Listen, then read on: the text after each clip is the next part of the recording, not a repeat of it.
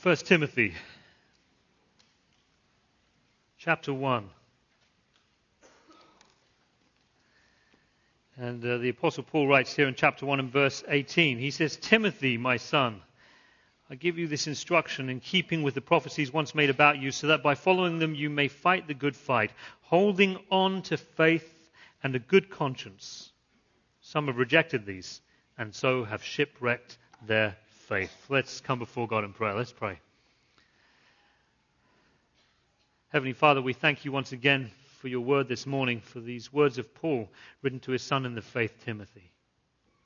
Father, we pray that these words you would apply them to our lives, that these would not remain the words of men, but this would be the word of God to us. Father, we pray that your words would be sown into hearts that are not like stony or shallow soil, but hearts that are receptive to your word. Father, prepare us this morning, even as we study together, for what you are about to do and what is coming our way. We pray these things in Jesus' name. Amen. Well, this morning we're starting a new series, and we've titled this new series Shipwrecked. And we've titled it Shipwrecked not because 100 years ago today the Titanic sank. Actually, as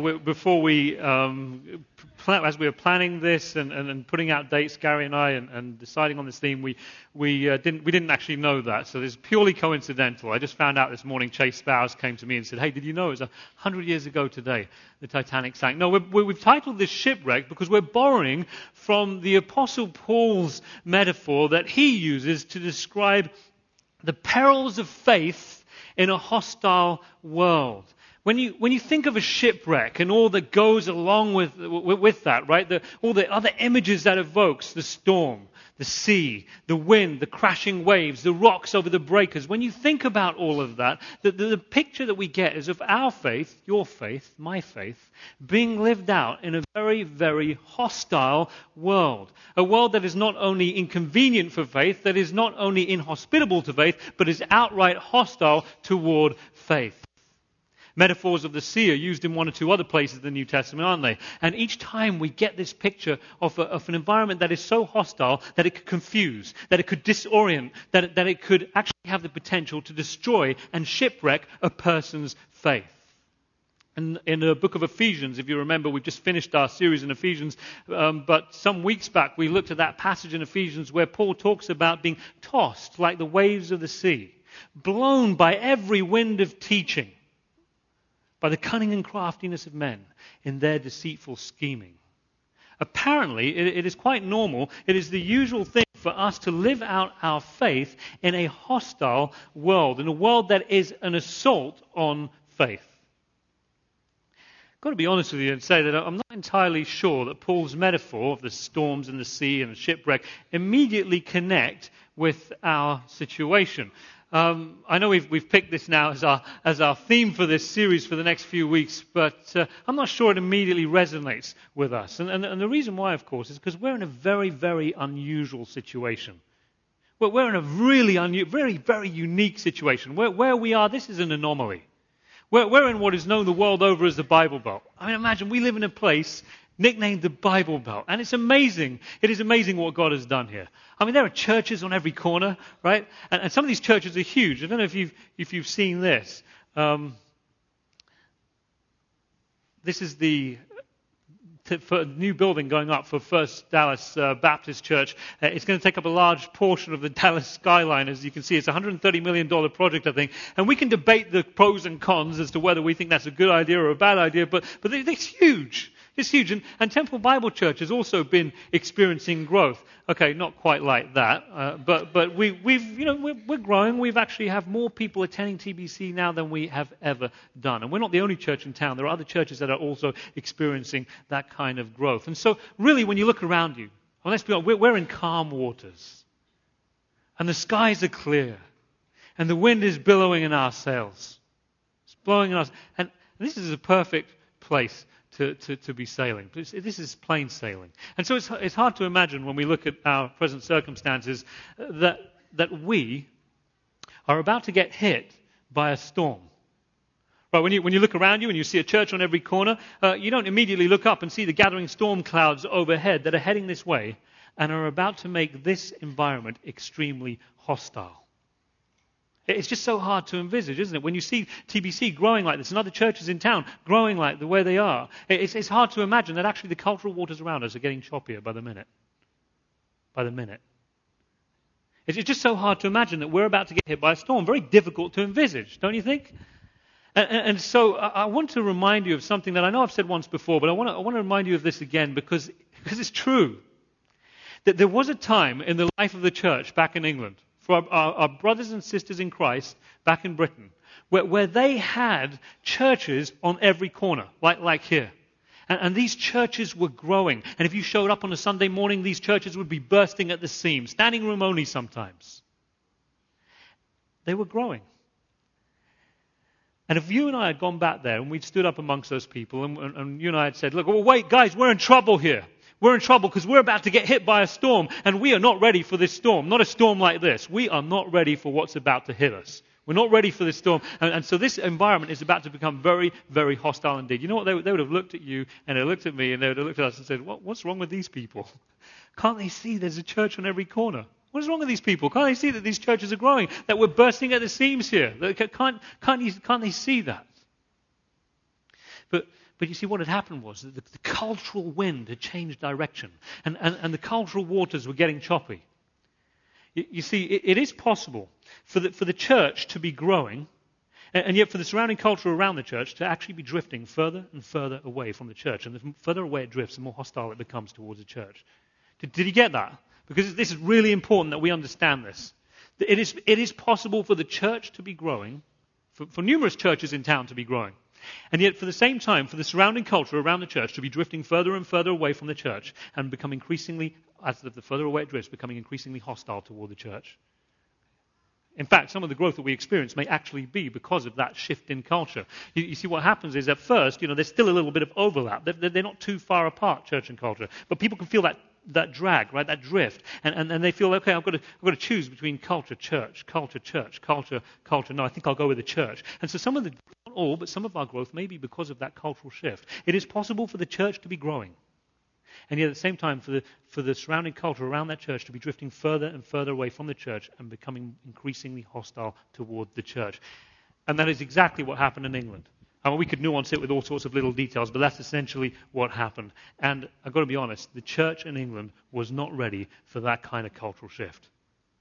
The church in England was not ready for that kind of hostility. They were not ready for those kinds of questions. They weren't ready to have their faith questioned in that way, to be torn up one side and down to the other, to be questioned and questioned and questioned some more. They were not ready for that kind of storm. They weren't ready for that kind of hostility. And what happened? Well, I'll tell you what happened is that many in England, many people they shipwrecked their faith. That's what happened. Many churches shipwrecked because they could no longer engage with that culture, with that kind of hostility. They didn't know how to ride that storm. They weren't prepared for it. They weren't ready. And you know the rest of the story, right? Many of those churches, which I've told you before, right? They were on every corner, right? They shut down, okay? And they reopened. And they reopened a little while later as oil and lubes, as gyms, as apartments, as mosques. And can you imagine shutting this place down 20 years from now, then open this place back up as an oil and lube, right? Temple Bible Oil and Lube. These are not just facts that I'm pulling off the internet, things and stories of it. This is what I grew up seeing. Okay, I grew up seeing churches on every corner. The churches on every corner closing down. One church after another closing down. Another one closed down. And they opened up years later as these other things. That this is the cultural, and those churches that are still in use, those buildings that are still in use by churches, they are barely maintained because the congregations that use those churches are comprised of about 20, maybe 30 old ladies who are faithful, who are generous, but they're living on government pensions, so they can barely afford to keep the doors of these cavernous old buildings open. They can barely afford it. And so if you ever make it over to England, have any of you been to England here this morning? Okay, quite a few of you have. Okay, if you ever make it over there again and you happen to go to a church on a Sunday morning and you walk into a congregation of, like, let's say 200 people, and you're thinking, well, this is pretty good. There's 200 people here. What's Stephen talking about? You may not know what it is you're looking at there. So let me explain what it is you're looking at. What you're looking at is the British version of a mega church. That's the British version. Everything's bigger and better in Texas. It's true. So you're looking at the British version of a mega church. And so when I tell people over there about what's going on over here at TBC, their jaw hits the floor. They can hardly believe it, hardly wrap their minds around it. I don't even bother telling them what's going on up in Dallas and Houston and these other places. They wouldn't even believe me if I did. They think I was making that stuff up. Now, seriously, they think I was making it up. So what I'm saying is that the storm that hit there is coming over here.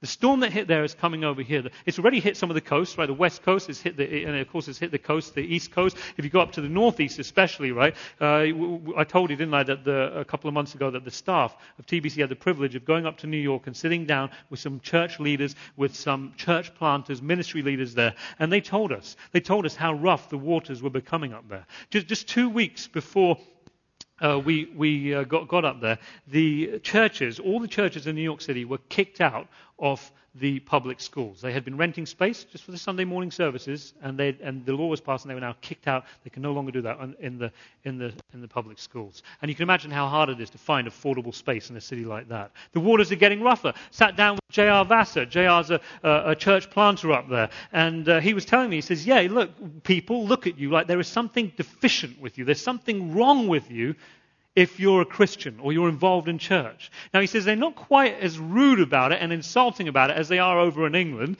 He said, and apparently he's pretty familiar with that context too, as his church is actually supporting a church plant, involved in a church plant over there in Leeds in England. And so he says, we're not quite as insulting about it as they are there, but he says it's heading this way. It's all heading that direction. People will look on you in pity and think there's something wrong with you. The storm that is hit there is heading, and as it has hit the coast already, and as it worsens up there, it is heading over here. Just take a look at some of these statistics. Only 15% of churches in the U.S. are growing. Only 15%. And just less than 5% of those are growing by conversion growth. What that means is we're shuffling the deck, right? Trouble is we're not very good at shuffling. I'm not anyway. And we keep dropping the cards as we shuffle. Right, the deck is getting smaller, but we keep shuffling the deck. In other words, the way this works is, right, we at TBC, the leadership at TBC does something to really annoy a bunch of you, right? And you're like, these people don't know how to do church. We're off, go and find a church that does it the right way. And you find a church that does it the right way, and that church experiences growth, right? But then, the leadership there does something that really ticks off a few people in that congregation, maybe a different set of people, and they up and leave, and they come over here because we do it the right way here. And so we experience some growth. Now, I'm not saying all of our growth comes from that, but a lot of it does. And essentially what we're doing is we're shuffling the deck, but the deck is getting smaller. 10,000 churches in America disappeared in a 5-year period. 5-year period. 10,000. The number of people who do not attend church has doubled in the past 15 years. Now, these things have a tendency to accelerate. They have a tendency to snowball. Okay, but let's say it doesn't do that. Let's say it just carries on at the same rate. Another 15 years from now, what's it going to look like? What's it going to look like? 100 million Americans. There are 100 million unchurched Americans. In other words, 100 million people who have not had any connection with the life of any church in America. 100 million. 70% of students between the ages of 18 and 23 fall away from faith. So actually, I've seen some statistics which put it a bit higher at about 80%. 70 to 80% of students will fall away from faith. They will shipwreck their faith. They'll go to college. They won't come back the same. They will shipwreck their faith. Okay. Now, I'm not a prophet. I'm not claiming to be. I haven't got any delusions of grandeur there. I probably do, but not in that. Okay. Okay, not in that. I'm just all I'm doing here, right, is I can hear the distant thunder, and I can see these storm clouds gathering overhead on the horizon, and they're heading this way. But I promise you, it is about to get a lot harder to be a Christian in this environment. It's just about to get a lot harder to be a Christian in this environment. The waters are getting choppy, and your faith is going to be questioned, and it's going to be questioned, and it's going to be questioned some more. And they're going to be some pretty smart questions. They're going to be some pretty difficult questions, and you're going to be torn up one side and you're going to be torn down the other. We're about to get hit by a storm. And Paul says when we live out our lives in that storm, which Paul actually says, faith in the midst of a storm, that's kind of normal. He looks at this as business as usual, right? We shouldn't think there's anything unusual in this. But Paul says when we live out our faith in that kind of environment, in that kind of storm, what happens is that people are tossed like the waves of the sea, blown here and there by every wind of teaching. And some people let go of They let go of faith, he says here, and they let go of a good conscience, and they shipwreck their faith. You see, what I'm trying to do here is establish this connection between Paul's metaphors of the sea and the storms and the shipwrecks, Paul's metaphors, and our present situation, which is relatively calm. Because I want us to hear the urgency in Paul's words as he says, hold on, as he talks about holding on to faith. You don't need to hold on when the waters are calm. But he talks about holding on to faith. And I want us to hear the urgency in Paul's words as he talks about holding on. As he talks about holding on to a good conscience. My father-in-law used to sail. Some of you may have heard this story before. He went to get his yacht masters, and he learned how to navigate using a sextant, compass, map, North Star, True North, and all of that, and a GPS. And so he sells his house, and he buys this boat, this 40-foot yacht, and he gathers a team of about five guys, and this crew of 5, they set sail from England to America. They're going to set sail from England to Florida. And so they cross the Atlantic Ocean, they get into Florida, and he says, you really do it for that moment where you come into Florida and someone asks you, or you're asked by a bunch of people, what, did you just come in from the Keys? And you're like, no, actually we just came in from England. And he said, their reaction there, he says, it's worth it just for that. He says, it's pretty fun. On the way there, they had a 5-man crew. But before they set sail on the way back, 3 of them had bailed. There were just 2 of them, him and his buddy. And he called us and he said, it's probably not a very smart thing to do, but we're going to do it anyway. We're going to sail back from Florida to England. We're going to cross the Atlantic, which is just a 2-man crew. And so they took it in 4-hour shifts, 4 hours sailing, 4 hours resting. And the journey should take about 4 weeks. But 4 weeks come and go and we don't hear anything. 5 weeks come and go, we still don't hear anything. 6 weeks come and go, we still haven't heard anything. And by this time, Julia's starting to get a little worried about her dad. It takes quite a bit to get Julia worried about anything, actually. But she eventually starts thinking, this is kind of strange. We haven't heard anything. 7 weeks come and go, we still don't hear anything. And he has been lost at sea ever since. No, that's not true. He's been... just want to build the tension here. About 7.5 weeks later, we get a call from him. And he's in Nova Scotia. And we're like, what are you doing in Nova Scotia? And he says, well, look, we got caught in this storm. And they got blown. The storm was so bad, they got blown back all the way to Nova Scotia. And the storm was so bad, he said, we thought we were going to die out there. We really didn't think we were going to make it. He said, we just didn't think we were going to make it. The sea was so rough. We thought we were goners. He said there were times when the storm was so bad that they didn't sleep for days. And at times it felt like their boat was just like a little toy boat being tossed by the waves, and every time they rowed away, they weren't sure if the next one was the one that was going to drag them down with it. They didn't know. You know the amazing thing about that is in the midst of all of that storm, the raging sea, the raging winds, the waves, in the midst of that raging storm, not once did they lose their place. Not once did they lose their bearings. They knew exactly where they were the whole time. Why? Because, of course, they had a GPS, right?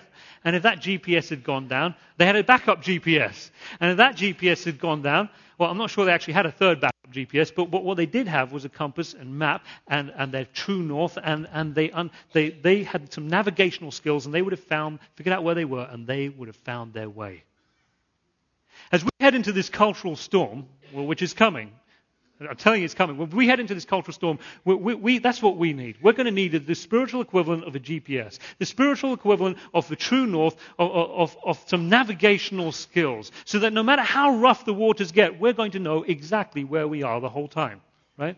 We're going to need, if we send our kids off to college, right, and please understand, as you send them off into that situation where 70, 80% are going to fall away from faith and shipwreck their faith, you are sending them into a storm. Please understand that that's what you're doing, right? You're sending them into a hostile environment. I'm not saying don't do that. I'm just saying understand what it is you're doing, right? We're sending them into a hostile. Before we send them into that storm, and before we get hit by a storm, let's make sure that we've got this spiritual equivalent of a GPS, a spiritual equivalent of a true north, and some navigational skills. We'll be glad that we did. Paul says, hold on to faith. He talks about holding on to faith, and he talks about holding on to a good conscience. How do we hold on to faith, and how do we hold on to a good conscience? You know, I would have thought that if we're going to hold on to faith, right, we need to know what this faith thing is about, right? Who is our faith in? Who or what is our faith in? Right? Who is this God? What is he like? What has he done? And what is he going to do, right? Surely we need to know what lies at the heart of our faith, right? The core of our faith, the center of our faith. And so over the next few weeks, we're going to be looking at the major doctrines of the Christian faith. That's what we're going to be doing over the next few weeks in this series entitled Shipwrecked. We're going to be looking at the major doctrines of the Christian faith. C.S. Lewis talks about doctrine like this. He says that nothing can beat the experience of being out in the open sea. Again, with the sea metaphors. He must have liked what Paul was doing there. So he says nothing can beat the experience of actually sailing, having the wind billowing in your sails and riding those waves. You can't beat that experience. But he says no amount of map reading or looking at your GPS is going to beat that experience. But he says you don't want to set sail without those things, right? You certainly don't want to get caught in a storm without knowing your true north, where your true north is, and actually having some navigational skills, because if you get caught in the storm, you're sunk. You're going to be shipwrecked. And he says that doctrine is like that. Doctrine is like that GPS. It is like that true north. It is like those navigational skills that will help you make sense and figure out where you are in the midst of the most violent storm, and it will allow you to figure out where you are and orient yourself and navigate your way through the storm. Now, I know that some of you just switched off a few moments ago, right? Just a few moments ago, some of you switched off. And the reason why you switched off is because I said we're going to be doing a series on doctrine, right? And I'm not ragging on you. I know it's kind of an involuntary thing, but as I said doctrine, you yawn, right? Doctrine, yawn, right? That's just... But I get that. And you're thinking to yourself, well, that sounded really exciting, all this stuff about the storm and the sea and the waves and all that. But now you kind of switch and bait here, because now you're talking about doctrine. Right? How long is this series going to go? How many weeks are we going to be doing this? I'm not going to tell you how many weeks we're going to be doing this. But here's the thing. I get that. I want you to know I get that. I get that, because here's the thing. So often when we talk about doctrine, okay, there doesn't seem to be any real vital connection to what we call real life, right? When we talk about doctrine, quite often, never mind a connection, there's often a gaping chasm between what we call doctrine and what we call the everyday grind of day-to-day living, whatever that looks like for you.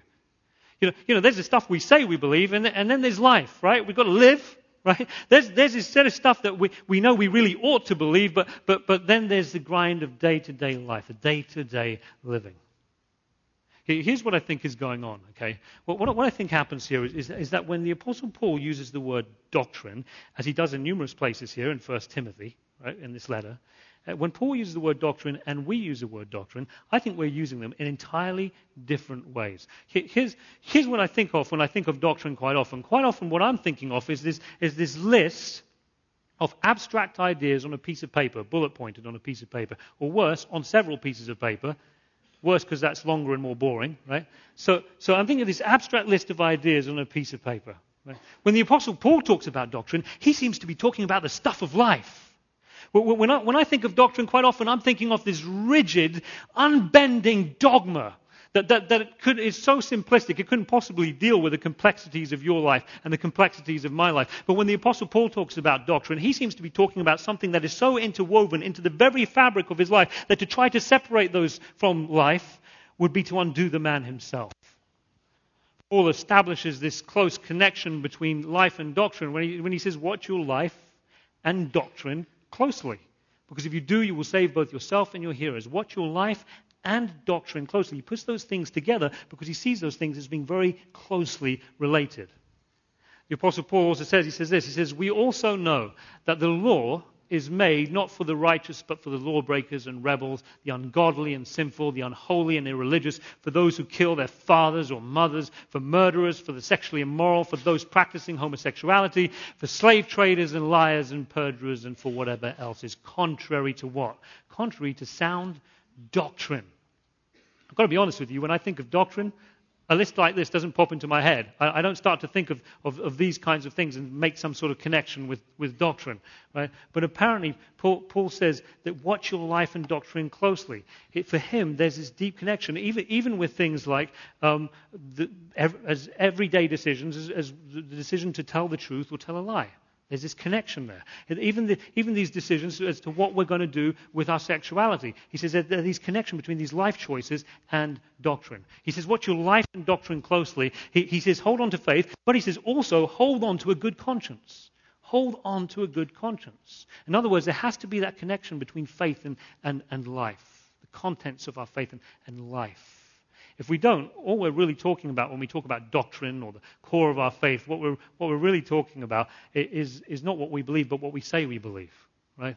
We're listing a bunch of things that we know that someone else believed at some other point in time, and now by convention and social pressure, we feel we have to believe that too. Paul says, no. He says, hold on to faith and hold on to a good conscience at the same time. There has to be that vital connection between life and faith. You know, over the years, I've had several people come into my office with this question, and you know, I've got to tell you first of all, they're brave people, they're courageous, and they are honest people when they come in and ask this.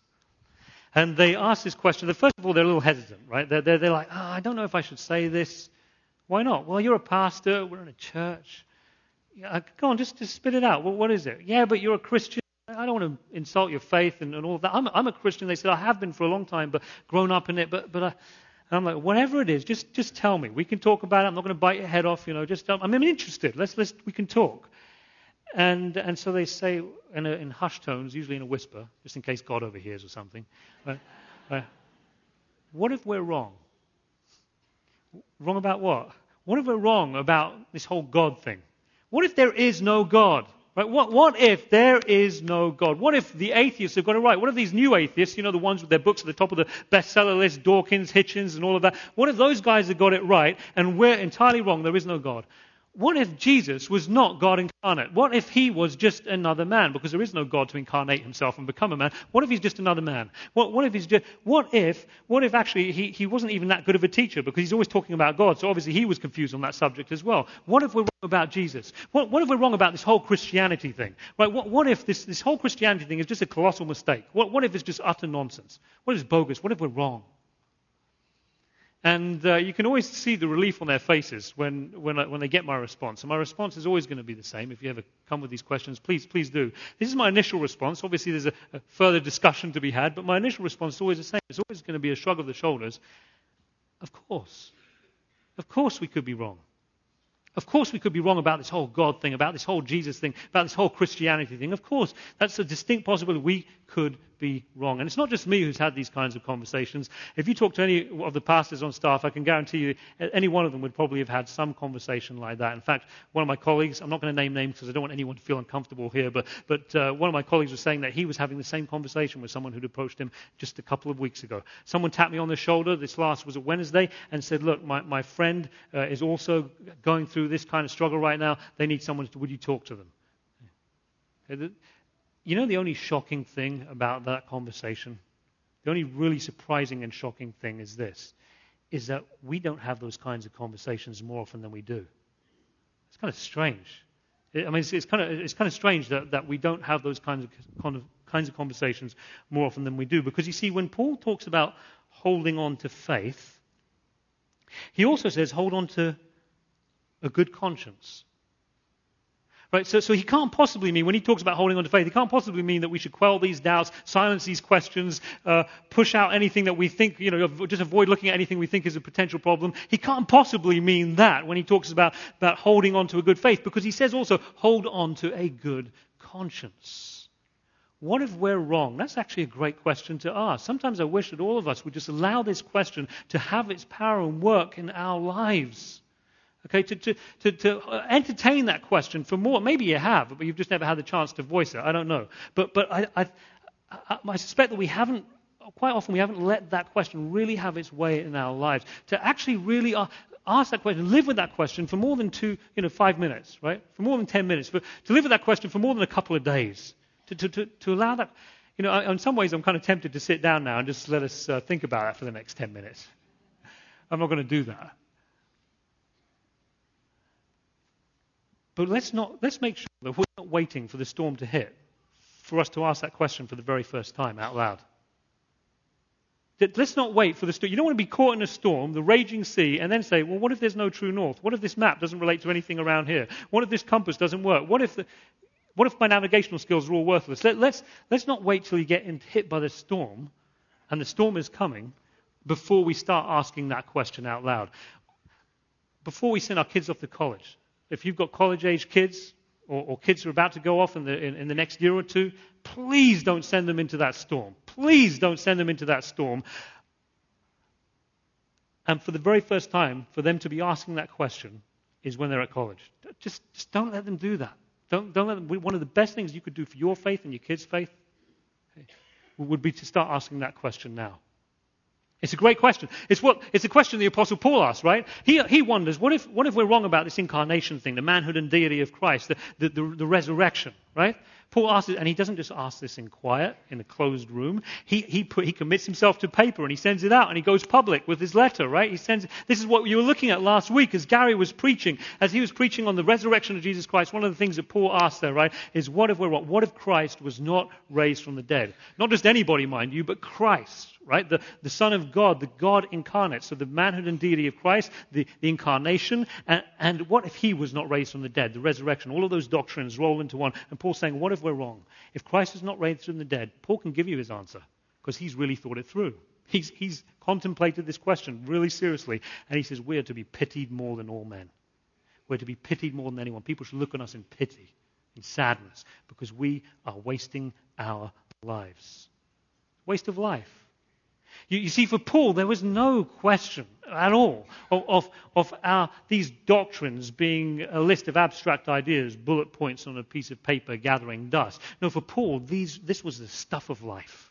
This was the stuff of life.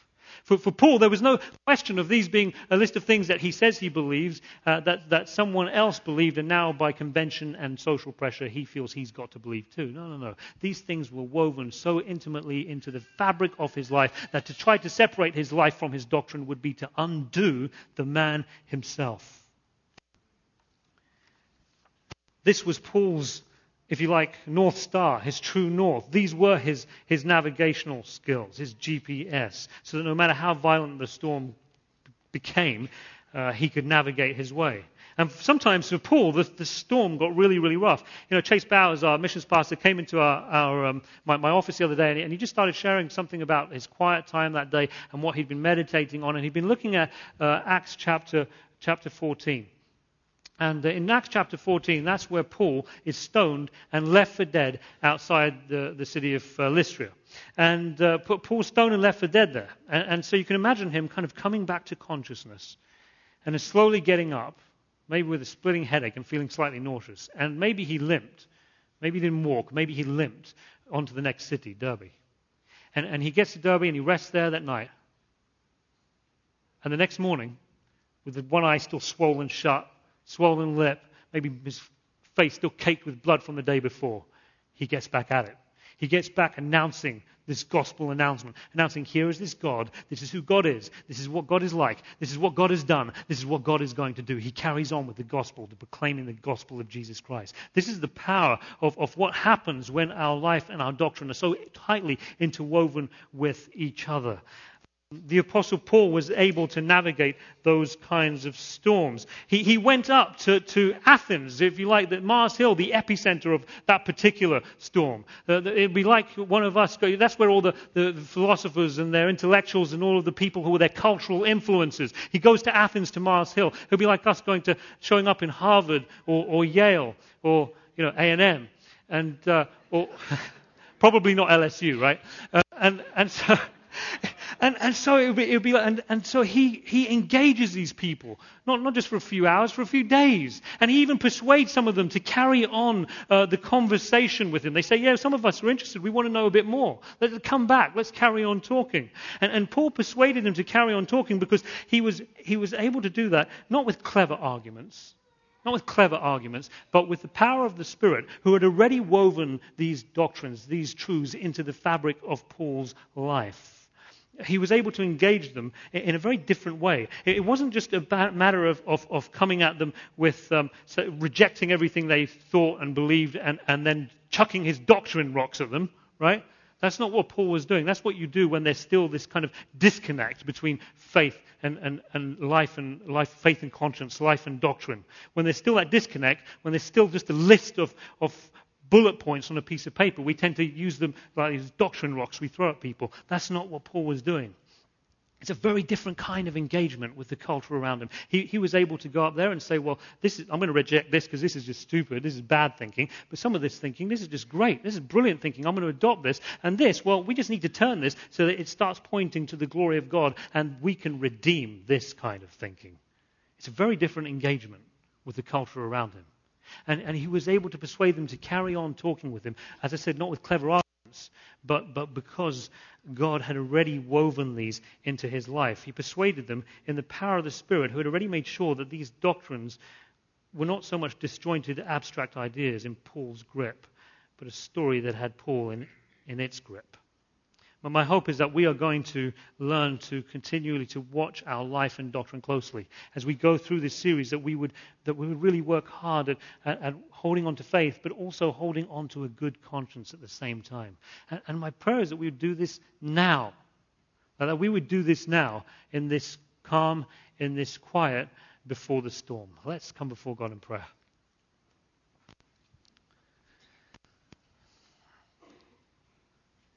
Father, we thank you for the faith you've given us and have brought us this far.